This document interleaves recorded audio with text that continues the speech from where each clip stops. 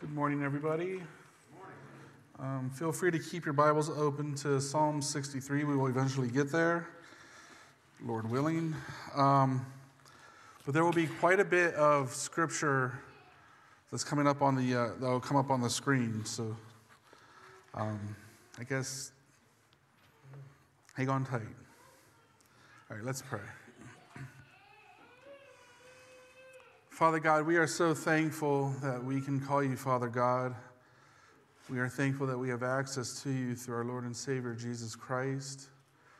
And we are thankful that your Holy Spirit is here with us, indwelling us, uniting us to our Savior. We just pray, Lord, that you would help us. Help us to understand this topic that we're going to be talking about, joy. We won't mind the depths of this richness, this treasure here.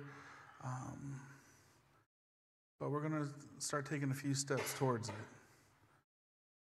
So Holy Spirit, please be with us. Help us to be doers of your word and not just hearers. And we do ask these things in Christ's name. Amen. If you recall last Sunday, I guess I made a declaration of how much this time of year is such an awesome thing for me and for all of us. How much joy and cheerfulness that it brings because of who we were celebrating. But I must admit that sometimes it's kind of difficult to maintain that joy and that cheerfulness. And this has especially been a problem for me since I was saved. Anytime I would be around other Christians or go to different conferences or even do things like His Work, His Way, I always walked away feeling pretty encouraged and spiritually blessed in one sense, but in another sense, just wondering what was wrong with me. Why did I not have the joy that I saw in other people? You know, one of the things that's very true about me is that there's a lot of cynicism and sarcasm that is just, I'm going to say that it was just dwelling within me so deep that I just can't fight it. Well, that's kind of fatalistic. But then I was wondering, is it just my temperament? And I'm just like this little negative Nancy that's just going to be like pouting all the time? Or is there something that needs to be worked out? Well, I turned to the scriptures, and on one hand, it encouraged me, but on another hand, I didn't feel so encouraged. Galatians 5:22 says that the fruit of the Spirit is love and joy. The second thing is joy. The first thing, I read a sermon by Spurgeon, is love, like this ultimate thing. And the second thing that follows that is joy. And so it's supposed to be this prominent thing within a Christian here because the Spirit, it's the fruit of the Spirit. And then in Philippians 4:4, we get this commandment that we're supposed to rejoice in the Lord. But not just rejoice in the Lord, we're always supposed to rejoice in the Lord. And I was like, man, I don't sense that in me. 2 Corinthians 8:2 talks about, well, it says that in a great trial of affliction, the abundance of their joy and their deep poverty abounded in the riches of their liberty. Wait, when I'm going through a trial of affliction, joy is supposed to abound. Okay, there's another F mark for me. And then Psalm 32:11, be glad in the Lord and rejoice, you righteous, and shout for joy, all you upright in heart. This psalm, this worship song, as it were, is saying that we should shout for joy. I don't hear that in me personally, and it rarely comes out. Psalm 33:1-3, rejoice in the Lord, another command, O you righteous, for praise from the upright is beautiful. This rejoicing God finds beautiful when we're praising Him. Praise the Lord with the harp. Make melody to Him with an instrument of 10 strings. Sing to Him a new song. play skillfully with a shout of joy. The kind of Christian genre that I fell into, I never hear us, and I'm not saying us, I mean my weird little world of Reformed Baptist Presbyterian people, I never see the shout of joy. It's like we're praising and we're just,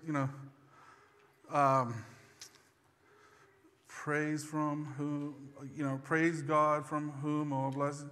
And it's not a shout. It's just like this singing, stick with the melody. And for me, I was like, well, that can't be true. So I realized that there was something wrong with me.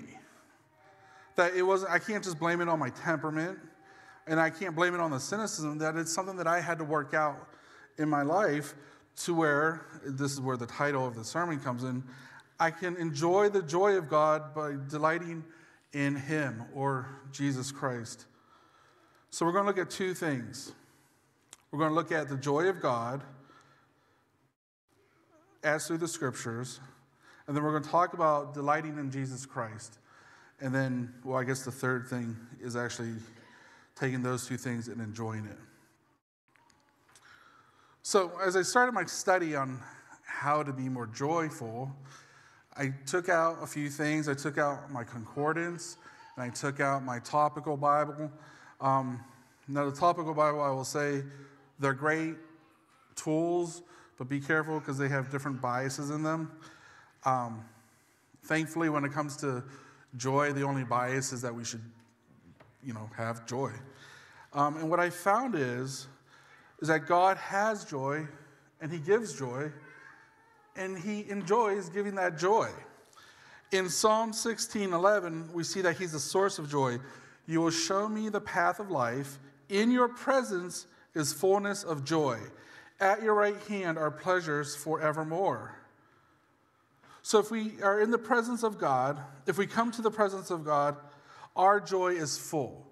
We have this full, absolute, abounding joy.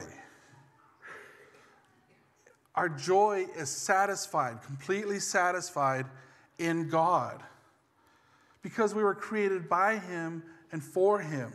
So He fills that, that little space in our hearts where joy should be. He fills that because that's where He belongs. When we're in the presence of God, we have our purpose. We know who we are living for and what we're living for, and that fills our joy. When we're in the presence of God, our greatest needs are met, and we have the fullness of joy. He is our Father, and the fatherly love that I think we all long for.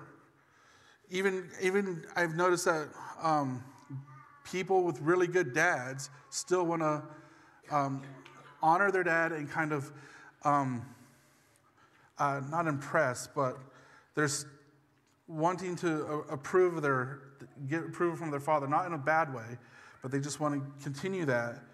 But in God, we get that completely and fully filled because He is our Heavenly Father, and we get a joy from that. Our joy is filled from that. The next thing I found, after that we get a fullness of joy in the presence of God, is that God finds joy in doing good for His people. And this blew me away. I was talking to Bill earlier this week, and I said, I can't finish the sermon because I can't get off this one thing that I never thought about. And in Jeremiah 32:41, it says, and this is God speaking, yes, I will rejoice over them, His people, to do them good. And I will surely plant them in this land with all my heart and with all my soul. With every ounce of His being, He rejoices over His people to do them good. This is very different from how the world wants to take the Old Testament God, quote unquote, and make Him this grumpy dude until His Son comes along in the New Testament, and now He's all chill. I think that's partly the church's fault, not this church, but church in general. and the fact that there's sinful people who don't want to see God in the proper light.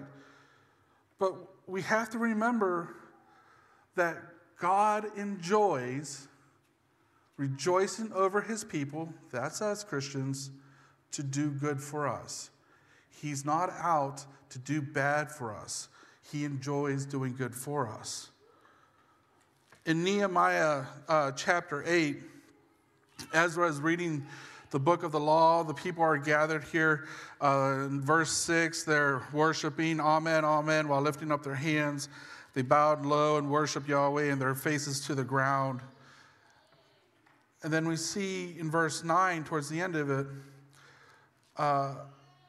for all the people were weeping when they heard the words of the law.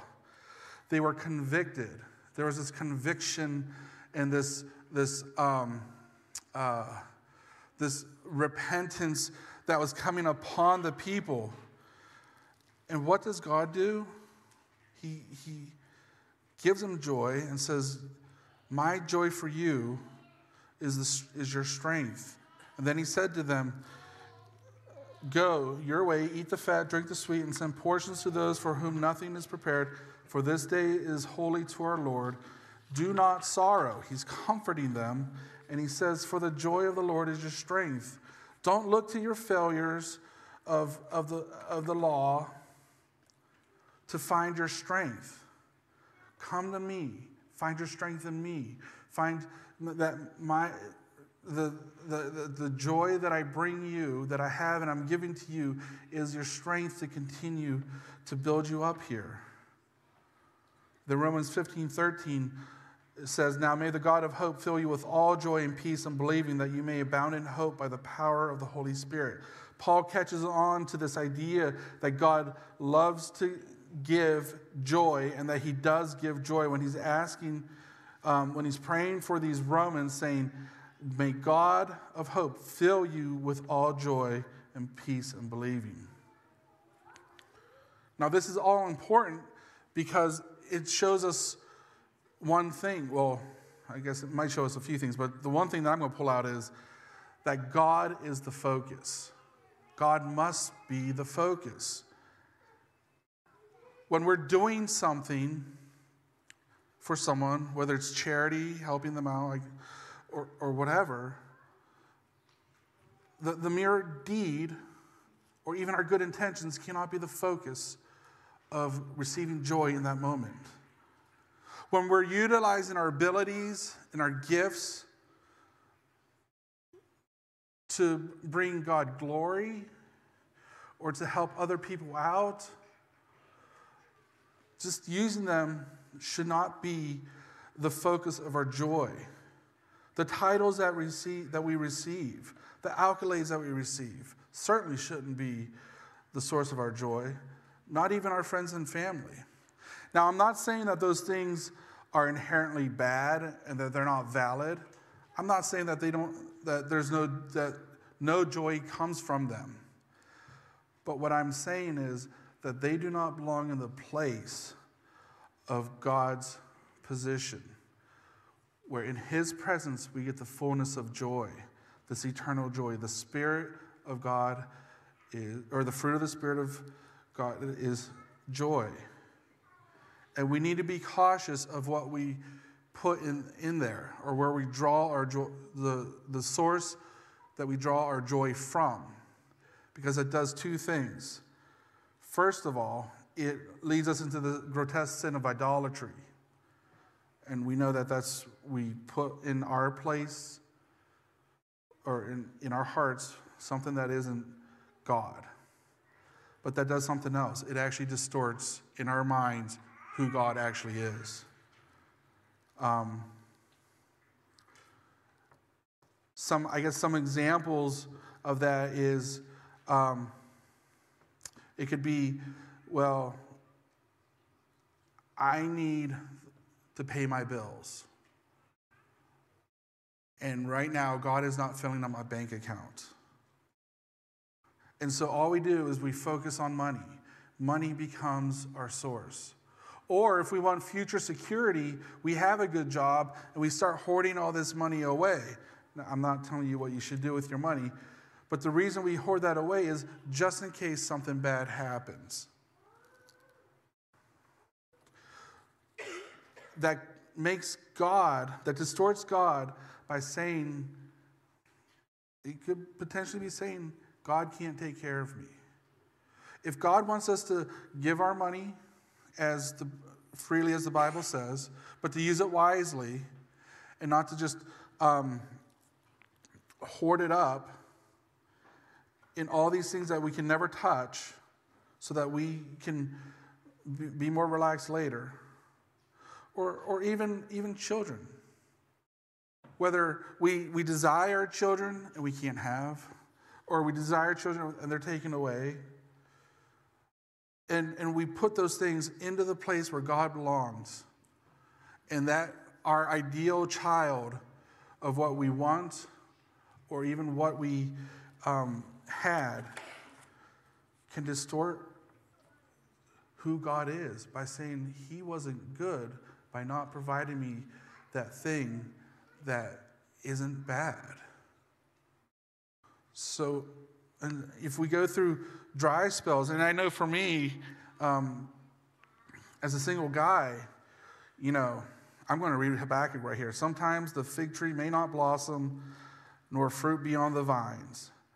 Though the labor of the olive may fail, and the fields yield no food, though the flock may be cut off from the fold, and there be no herd in the stalls, yet I will rejoice in the Lord. I will joy in the God of my salvation. The Lord is my strength. He will make my feet like deer's feet, and he will make me walk on my high hills. God has to be our joy in every circumstance, for every desire. He has to be the one who gives us that joy, or we can't go through these deserts. We can't go through these times when it seems like we're not being provided for by God, or we'll turn our backs on God. We saw that happen with Israel coming out of Egypt, right? They kept complaining. They kept saying, wow, let's go back to Egypt. It'd be better to be their slaves in Egypt than to die out here starving. Well, they took their comfort, made it the idol, and then they made a grotesque distortion of who God is. So we need to be careful to not let anything other than God be the source of our joy. So we'll follow that under the joy of God. And now we're going to talk about how do we delight in God. And I think this is where I kind of struggled a little bit, and I'm going to give you some, editorial notes with the sermon.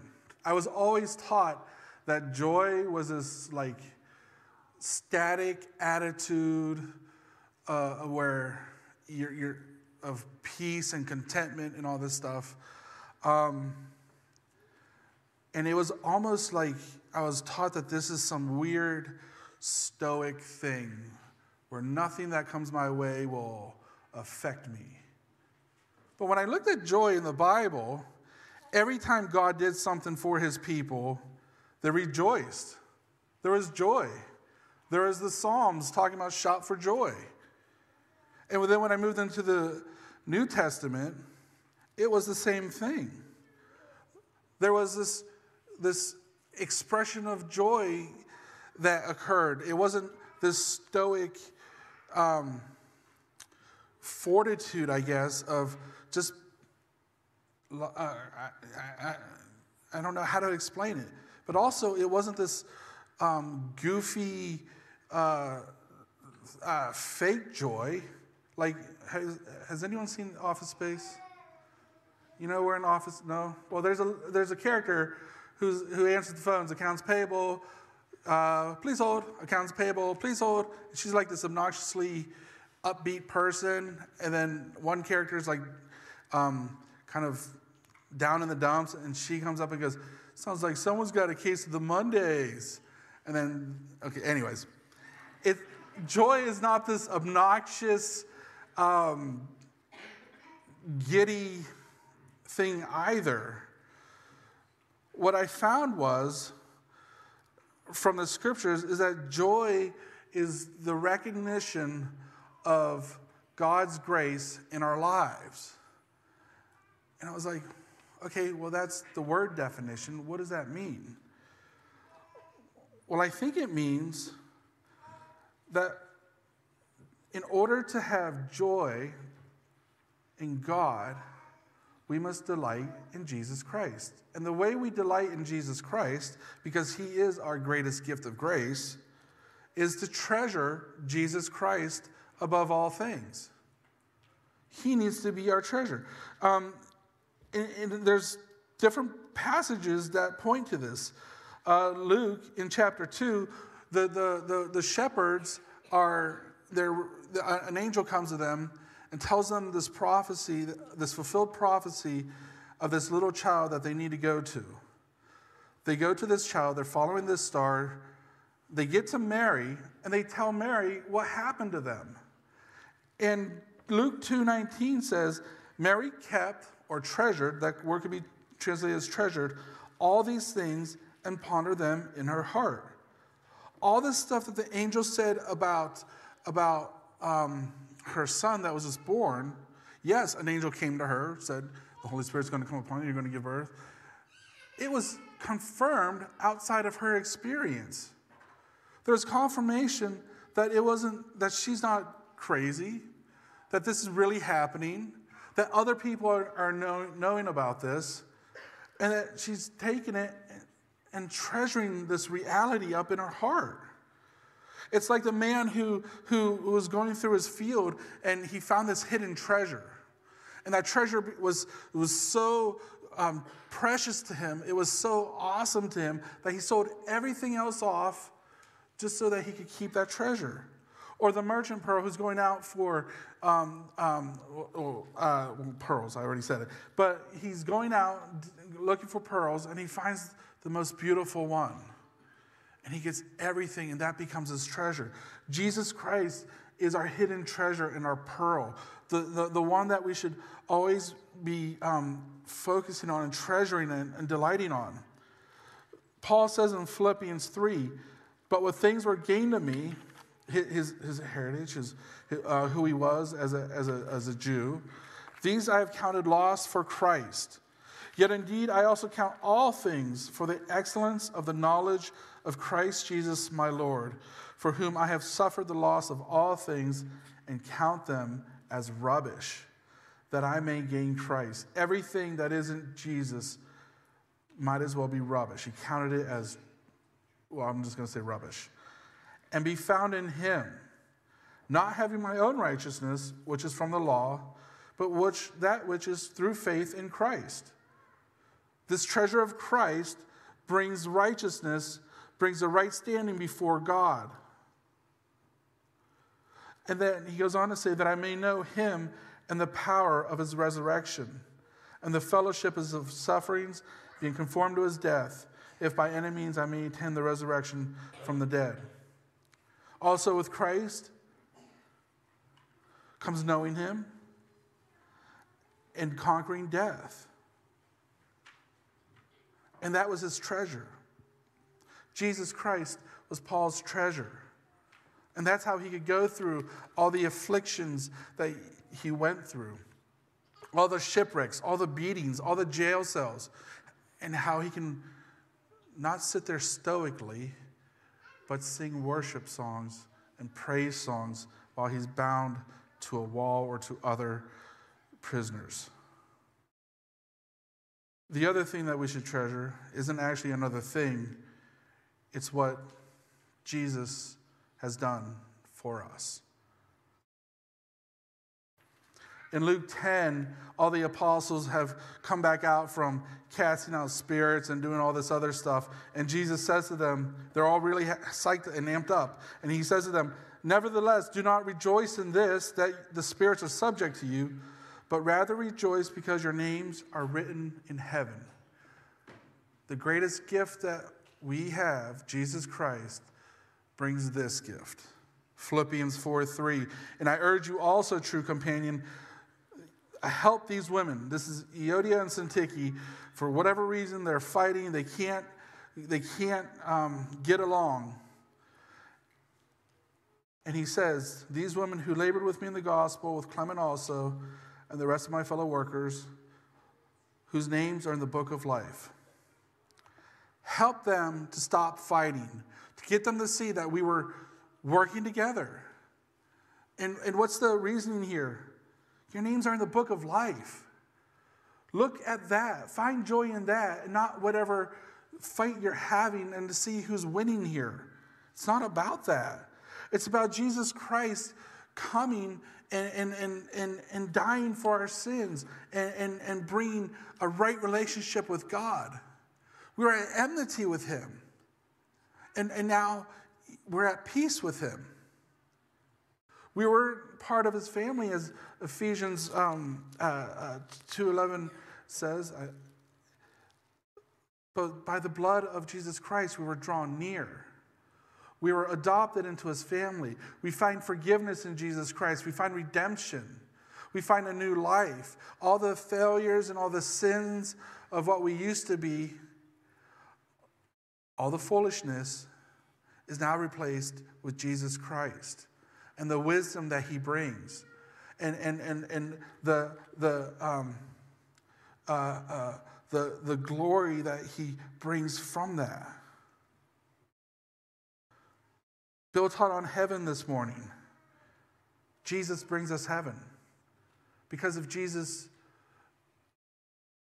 didn't, then we would be bound for hell. We would be eternally separated from God, and the wrath of God would remain upon us. But that's not what Jesus did. He fulfilled the Father's will by taking our sins on the cross, by laying his life down, by conquering death, by giving us hope, by giving us peace, by loving us in such a great and beautiful way. And as Psalm 35:9 says, my soul shall be joyful in the Lord, it shall rejoice in his salvation.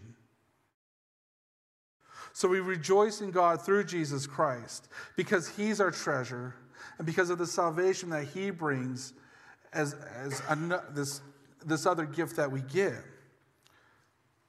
Romans 5:11 says, and not only that, but we also rejoice in God through our Lord Jesus Christ, through whom we have now received the reconciliation. We're found in Christ Jesus. We're accepted in Christ Jesus. We're united in Christ Jesus. He is our head. We are his body. He identifies with us.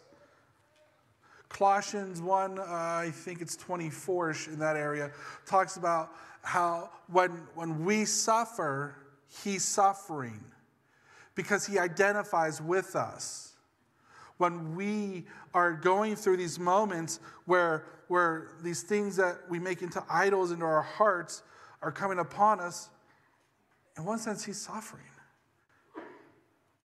He's saying, look, I know you're scared, but don't let that idol take my place. I know you're hurt, but don't let that idol take my place. I know you want immediate satisfaction, but don't let that idol take my place.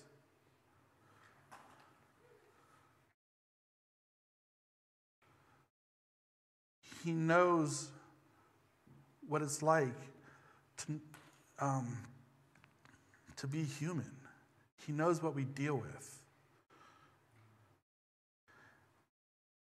And if we could just hold out and treasure him just one more minute longer, 1 hour longer, 1 day longer, we're going to receive the satisfaction.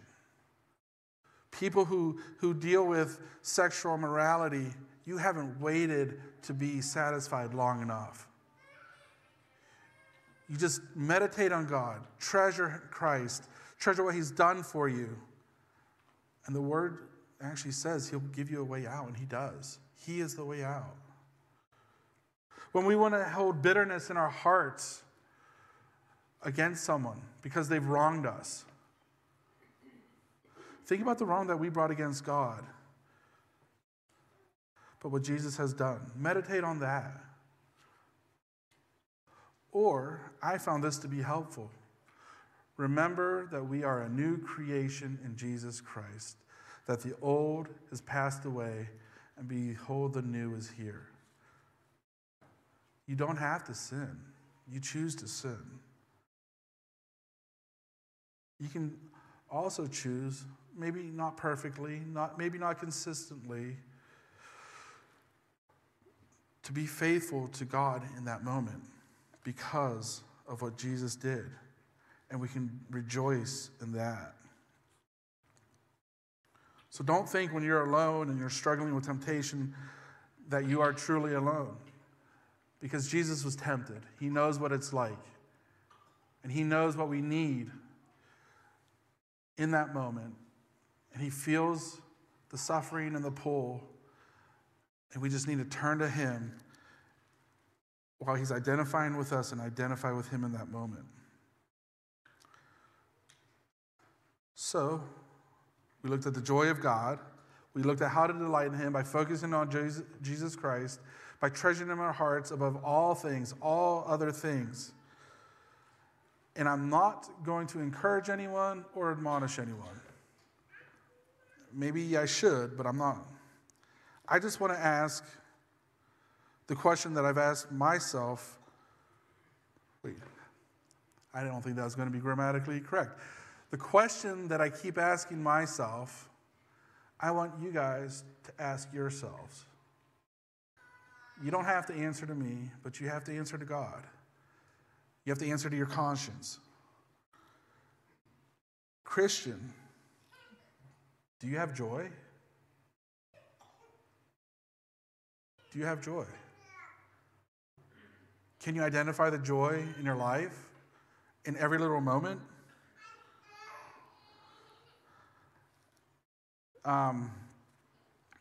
Now, I already talked about the Stoic solemnness that I was told that what joy is, which I don't necessarily agree with 100%. And then there's this goofy, giddy joy, but that internal delight and gladness and this treasuring of Jesus Christ and the expression of that in our lives.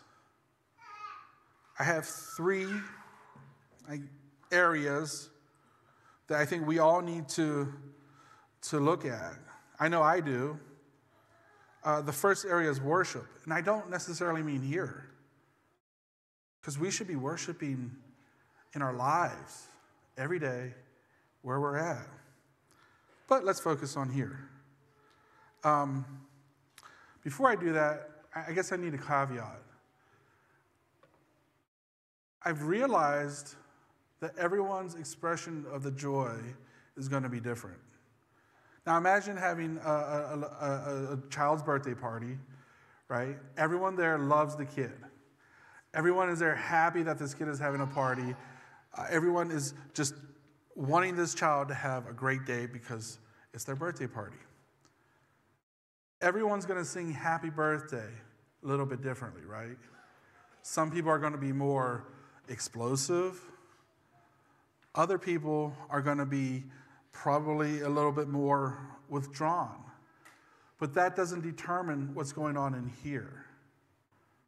It might show just what their temperament is, who they are as a person.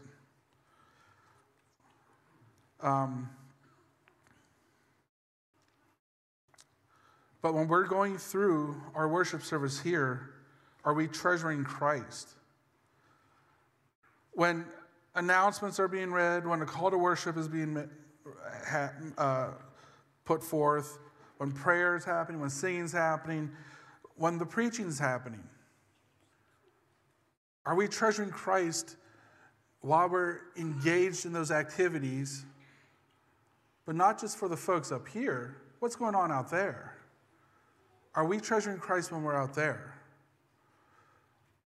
It might seem kind of mundane that we would treasure Christ during the announcements, but if we're not treasuring Christ during the announcements, we're going to have a really hard time treasuring Christ when we're going through some real serious sickness, some real serious hurt, some real serious doubts in our minds. We need to start small and build up. When we're at work, are we joyous at work? Are we delightful people at work? I don't mean being that lady who's from that movie and saying, oh, someone's got a case of Mondays. But are we bringing the monk down? Are we depressing the people around us? Or do they not even know that we're there? Now, I'm not saying that we need to be wearing bells and whistling and being obnoxious, but are we treasuring Christ to the point where it's coming out of us that we're more of a help to people than we are a hindrance? And the same things for at home. And it can be difficult with a bunch of kids, with crying kids. I was actually kind of nervous. No nursery, no junior church today? You got to be kidding me. I don't want to be up here. All I'm going to hear is just crying babies. Praise God that I have been working on my joy for the past week and a half here. But it's not about being jovial and goofy and joking. How do we respond to our spouses? The way we treasure Christ in our hearts will work out in the way we respond to our spouses. The way that we treasure Christ in our hearts will work out in the way that we respond to our kids, no matter how much of a headache we are receiving in that moment. Because you got to remember, children are a blessing from the Lord, not a curse from the devil. Are we rejoicing that our name is in the book of life and extending that kind of grace in our homes? Because really, that's where it starts. If it's not happening in your homes, it's not happening in your work, and it's not happening here. Or at least, maybe the reality isn't happening here. And think about this. Why would an unbeliever want Jesus if we're not treasuring him? If we're just running around complaining about things that happen to us, if we're just running around not delighting in God and his sovereignty and his goodness, if we, in the way we engage in conversation with people, make God sound like this grumpy miser who begrudgingly just gives, why would any unbeliever want that? But also, that's contrary to Scripture, because we just saw that he loves to give. He enjoys giving. And I'm not saying put on a routine. I'm just saying that we should have the joy of the Bible in our hearts. Don't you want the kind of rejoicing that happened in Acts chapter 5? The apostles are before people, they're beaten. And then it says in verse 40, so they followed his advice, and after calling the apostles in and beating them, they commanded them not to speak in the name of Jesus, and then released them. So they went on their way from the presence of the Sanhedrin, rejoicing that they had been considered worthy to suffer shame for the name. That's the kind of joy I want. I get dumped on, I get beat, I get told not to talk about him, and I get to walk away that Christ would be like, you know what? You are considered worthy to suffer shame for my name. Now rejoice in that. So when we walk into a room, do we make the air heavy? Or do we not affect the air at all? I think we make the air lighter, that the tension is eased in some way. Maybe by a kind word, maybe by a joke. And we need to start that small. Because when the tears are rolling and when other people's lives are falling apart, are we adding to that burden? And we can add to that burden by being there physically, but not being there spiritually and emotionally. By not making a difference at all. Or do we help that person with that burden? Do we help them with that load? Do we, to the best of our ability, hold them up and lift them up? Now, I understand that we don't always feel this joyous all the time. There are other things that pop up into our lives. There's many reasons why we might not feel that joyous always. But let me give you one last thought. When you're not sensing that joy in you, turn back to God. Just turn back to Him. Turn back to Jesus Christ. Paul writes that. Remember Jesus Christ, the seed of David. Remember Him and what He's done for you. Be in prayer. I thought I brought a little book up here. Guess I was wrong. There's this little book called The Practice of the Presence of God by Brother Lawrence. And I got this book when I first became a Christian because I just thought, hey, I want to practice that. To just always be in His presence. Because we know that, according to the Word, there's fullness of joy in that.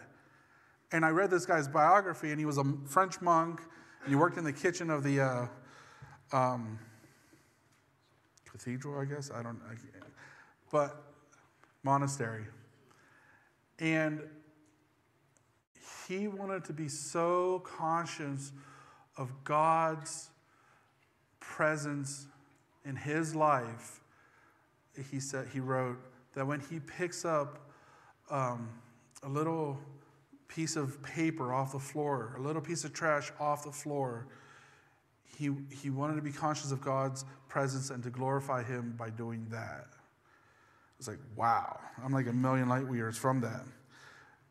But he has helpful suggestions. One of them is being constant conversation with God. Pray to God all throughout the day. Be mindful of Him. Not just memorize prayers, he said, but truly open your heart. Speak to Him. Speak to Him as if He's right here, because He is right here. Always be in His presence. Be in His Word. Draw near to Him and He will draw near to you.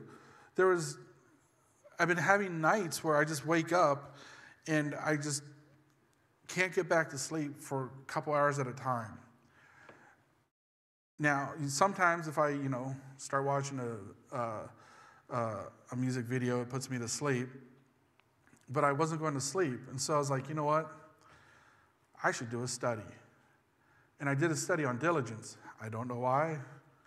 Maybe the Lord thinks I need to be more diligent.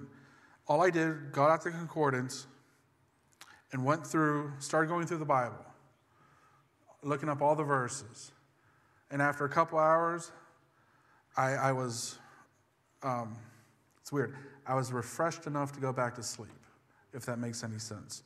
There's whatever was keeping me up, a peace came on me. And I wasn't even dealing with what I thought I needed to be dealing with. It was a completely different topic.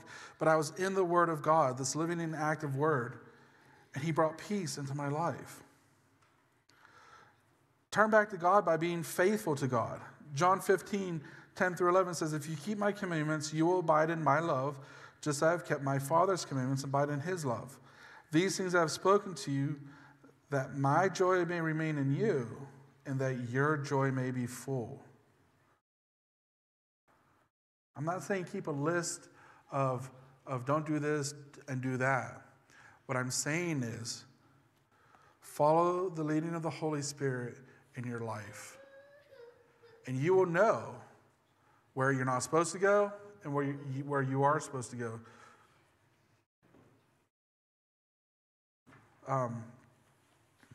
Just do things the way God would have you do them. Or be like Jesus and fulfill God's will. He gave us the Bible to understand how He would want us to be. So just be those things. Be tenderhearted. Be compassionate. Do not gossip. Do not steal. Stir each other up in the good works. See, it's not all negative stuff. It's just all good stuff. And the last thing, this is important because whenever we don't feel that joy, whenever we don't sense that joy, we tend to do this. We tend to extract ourselves from community. And I've done that. I'm sure others have done that. That's shame, shame, shame for these reasons. In John 1 through 4, he says, what was from the beginning, what we have heard, what we have seen with our eyes, what we beheld and touched with our hands, concerning the word of life, that's Jesus Christ. And the life was manifested, and we have seen and bear witness and proclaim to you the eternal life, which was with the Father and manifested to us, that's Jesus Christ. And what we have seen and heard, we proclaim to you also, so that you may have fellowship with us.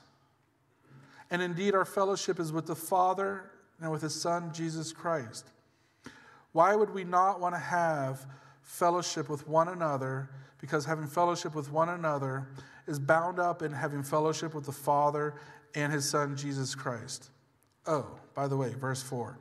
And these things we are writing so that our joy, and some translations will say your joy, may be made complete.